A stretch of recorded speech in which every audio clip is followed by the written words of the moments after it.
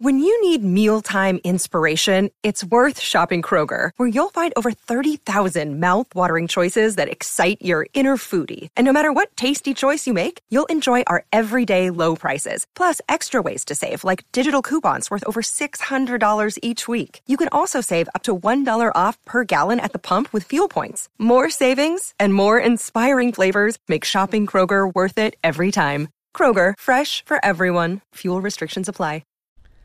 Hey, how's it going? This is Matt here from Silver Fortune. So we have a big week coming up for the markets. First of all, kind of at the beginning of the week, we're going to see how the markets kind of digest this weekend's news from the G7 meeting. You know, if you're maybe a globalist, if you're not a fan of some of Trump's trade policies, it was probably discouraging. If you are a fan of this kind of trade war, these tariffs and whatnot, you know, maybe you kind of enjoyed him shaking it up, kind of changing the norm. Definitely was a different type of meeting from what it sounds like.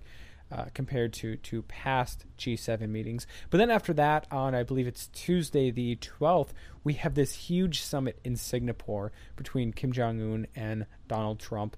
Of course, the leader of North Korea, Kim Jong-un. I'm beyond just cross my fingers on this one. I'm really praying that this works out. And that this isn't just another kind of misdirection from neoconservatives or deep state or whatever. I hope that this is actually negotiations that are done in good faith. And really, I hope that peace actually is restored on the Korean Peninsula. They've been more or less in a de facto state of war for a long time, and I'd really like to see that end. But, you know, those are two big things. The third thing is kind of what I want to focus this video on, and that's the FOMC meeting, the Federal Reserve, their June meeting this week. And you know, it's going to be a fairly important one. I think, you know, from what it looks like right now, the Fed is going to be raising interest rates by 1/4 percentage points like they have in the past, you know, not any half percentage point hikes or anything like that. You know, that's kind of what the markets are pricing in right now anyways. And I doubt that's going to change, you know, if something crazy happens maybe, but that's probably what they're going to end up with is a 1/4 percentage point hike.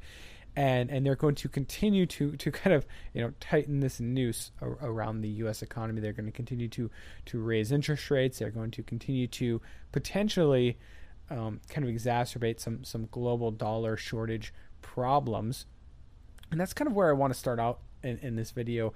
I want to make kind of a bold prediction, or at least a bold prediction for myself. You know, I see a lot of other individuals' channels making bold predictions left and right. You know, when it comes to precious metals, silver is going to be at $100 by the end of the year, right? Gold's going to be at $3,000, or the economy is going to crash on this date, or it's going to crash this summer, you know. And I'm not always super comfortable nailing myself down on those types of predictions. It's, you know, sure, we know that eventually the economy, it's unsustainable in terms of debt, demographics, you know, all these different factors. Sure, it's unsustainable. Fiat currencies are unsustainable. We know that eventually silver and gold are going to go up. And I give you guys my feelings on where I see these things going. I'm not just going to say eventually the economy is going to collapse. I can say, you know, next 6 months, next 12 months, you know, here's the things to kind of look for to maybe signal that things are getting bad. But in this video, I kind of want to make a bit of a bold prediction. And this is something I've kind of said in the past, okay?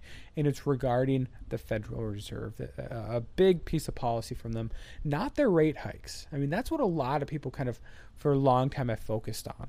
And you know, the media was kind of trained to focus on that because they, you know, after quantitative easing officially ended and they kind of had this long-term huge balance sheet sustaining this huge balance sheet, this big program. You know, the mainstream media focused on when are you going to raise interest rates again, and the Fed kind of toyed with the media. We're going to do it. We're going to, let's wait for the right time. And long story short, they didn't do it until I think it was December of 2015.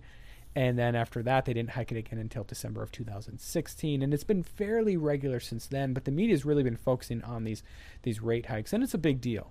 I mean, don't get me wrong. Lowering the interest rates definitely has had the effect of blowing up a bubble in the past. And that's kind of what it's been doing. It's still, I mean, interest rates are still incredibly low, okay? And conversely, raising interest rates has had the effect of popping bubbles, right? Leading to kind of deleveraging in the economy, which of course is followed up by lower interest rates and then more inflation, more debt, et cetera, et cetera.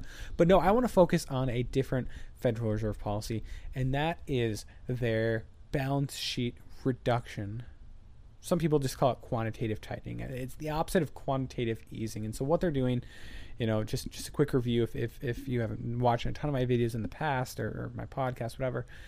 Quantitative tightening is the opposite of quantitative easing, where the Fed, they have this roughly over $4 trillion, between $4 and $4.5 trillion balance sheet right now, which is primarily made up of U.S. Treasury bonds, IOUs from the U.S. government, and mortgage-backed securities or asset-backed securities. Okay, and what they've been doing for a long time is that as these assets basically mature, they've been reinvesting those funds. Right, so a $1 billion worth of treasuries kind of mature, and the Fed will take that $1 billion and buy another $1 billion worth of treasuries. I mean, they're basically a buyer in the market for treasuries, and they're increasing the demand, right? And if you increase the demand for something, you're going to drive up the price. I mean, that's basically how it works. And so that's what they've been doing for a long time now, since through the quantitative easing, and then when the QE programs officially ended, they've still been kind of helping to prop up these debt markets and suppress interest rates. Well, starting in October, they started to kind of reverse that quantitative tightening. At first, only $10 billion a month. Okay, and this might seem like a review, but I'm getting to something here. Okay. $10 billion a month for the first quarter, and then the second quarter, so the first quarter of 2018, they went to 20, and then, for the second quarter where we're at right now, they're at $30 billion a month. Next quarter will be 40, and then the quarter after that will be $50 billion a month. And beyond that, they haven't said they'll go up to 60 or anything like that. They'll probably just stop at $50 billion a month. That's their plans right now, that they'll be running off of their balance sheet. Okay. Now, my prediction here, and I'm going to explain this, and I'm willing to nail myself down on this. I'm not saying this is investment advice or anything like that. Don't base your decisions off of this. But the Fed, there is no way, I am highly doubtful that the Fed will continue on this balance sheet reduction plan, quantitative tightening, as planned beyond the end of 2018. That's my prediction. I think they will either loosen it up, stop it, or completely reverse it. Okay. And I'll tell you why. Okay. Two major reasons. First of all, affecting the U.S. economy. And second of all, affecting kind of the worldwide economies, emerging markets, emerging currencies. So first of all, the U.S. economy. Okay. The stock market, first of all, has been largely propped up by this massive amount of liquidity that has been basically easy money that's been pumped into the system through quantitative easing. It doesn't take a rocket scientist to see that there's a correlation between quantitative easing, the Fed basically printing money to buy up these different assets, and the rise in the stock market. There's very little argument about that. Even the mainstream media, they will, if you really squeeze them on it, they will probably admit that, yeah, maybe there's a bit of a correlation. Maybe there's something there. Okay. What happens when that trend is reversed? And it has been reversed thus far. In fact, I was actually reading this article by CNBC, and they're talking about this Fed meeting and what we can kind of expect. But they actually had this sentence in there, and that said, so far, the balance sheet reduction has proceeded with minimal market disruptions, but much work remains ahead of the central bank. Minimal market interruptions. Okay, never mind. I mean, it has had major implications on the worldwide markets, okay, emerging markets particularly. But even the U.S. stock markets, it has had an effect. I mean, again, it started in October. The pace increased in January. Beginning of February of this year, we had a massive spike in volatility. We had a significant drop in stocks, and they haven't fully recovered from that drop. There's still a lot of unsteadiness in the markets. We might see more of that unsteadiness this week, depending on how some of these different events go. That unsteadiness, that volatility is still there. This has had effects on the market. It has taken away liquidity, and it has, the market's being propped up, and however you want to say it. You can say, there's a party, and this is something that people use a lot, and the Fed is slowly taking away the punch bowl. Well, they're not really taking away the punch bowl right now, right? They're just giving people less and less punch as they come through the line, or that's just basically what they're doing. They're slowly removing the support from the markets. It has had an effect on the U.S. markets, okay, and that's one way that that's one reason I don't think that this will continue beyond the end of this year, because as the pace increases, we're not even at the peak of this balance sheet reduction, it's going to get worse for the stock markets in terms of volatility, in terms of drops in the valuations of these stocks. Okay. Now, additionally, there's also the bond market. Okay. They're removing a huge amount of demand, an increasing amount of demand from the bond market. Okay.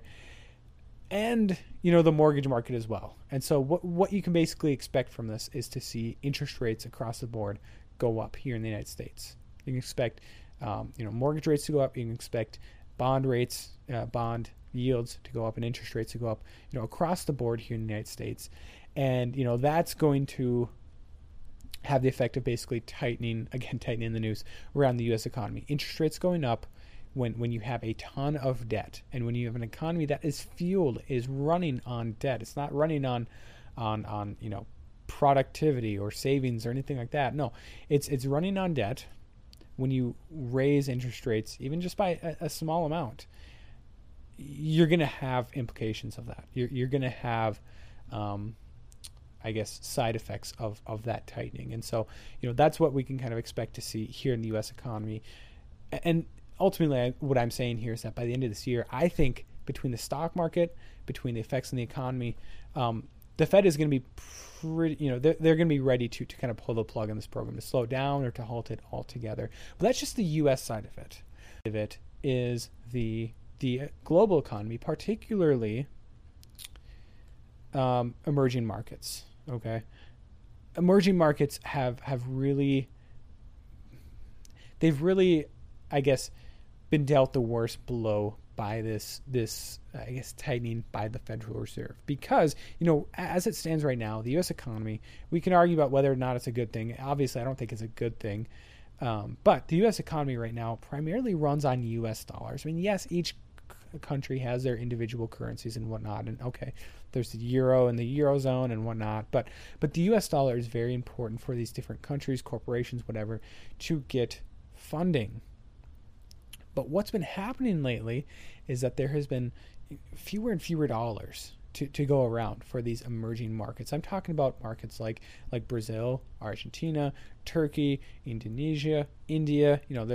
There's plenty others, and those are all countries that have been struggling as of late, right? They're emerging markets, and they have been struggling, especially on the currency front. Okay, and I actually made a video about this recently, about how India's one of their central bankers, I think his name was Urjit Patel, he basically called out the Fed and said, hey, you got to stop this because what's going on right now, and he had a great way of explaining it. What's going on right now is that between your tightening, right, basically taking these reducing your balance sheet, and the federal government running up more and more debt, and in turn issuing more and more bonds, what's happening is that there's been more and more dollars going towards buying up these bonds. Okay, so does this make sense? So instead of the Fed kind of printing money to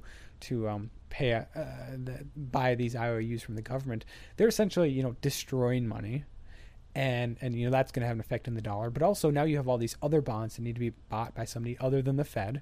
Okay, and so dollars are going towards buying these bonds. The government is taking those dollars and spending them or whatever. Okay, but now you're having a huge amount of dollars going towards buying this larger and larger, ever increasing amount of supply of bonds. Okay, that means less dollars for these emerging markets, for these emerging economies to basically borrow. Okay, and so you're seeing the cost of borrowing go up, and again, kind of with interest rates, when you see them start to go up, you're going to see some damage to these economies. You're also seeing a lot of speculation in these currency markets. Okay, we've seen a lot of these currencies really hit hard over the past month or two. Okay, we saw it with Argentina, we've seen it with Turkey, we've seen it with Brazil.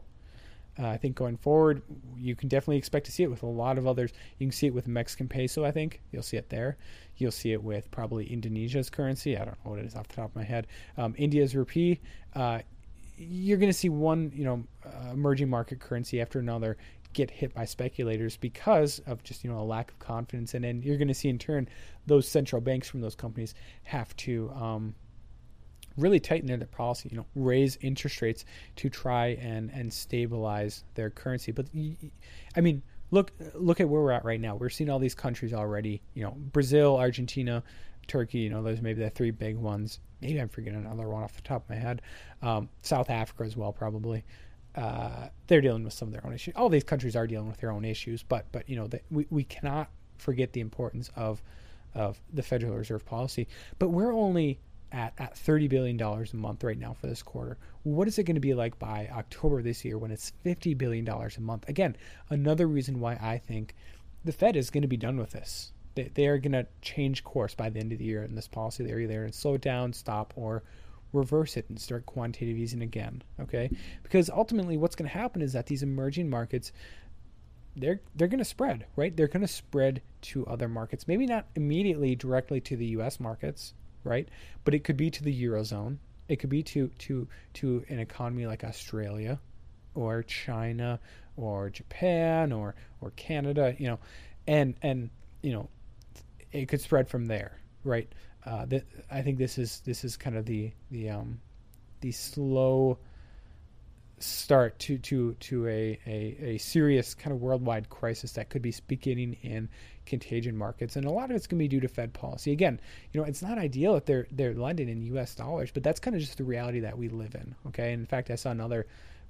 I didn't read the article. I just saw that another, I think, central banker possibly from Indonesia was kind of piling on this and saying basically the same thing that individual from India had said as well. Okay.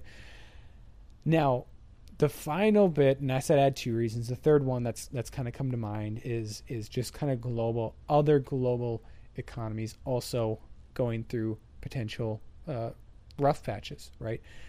I especially think of the Eurozone, Italy.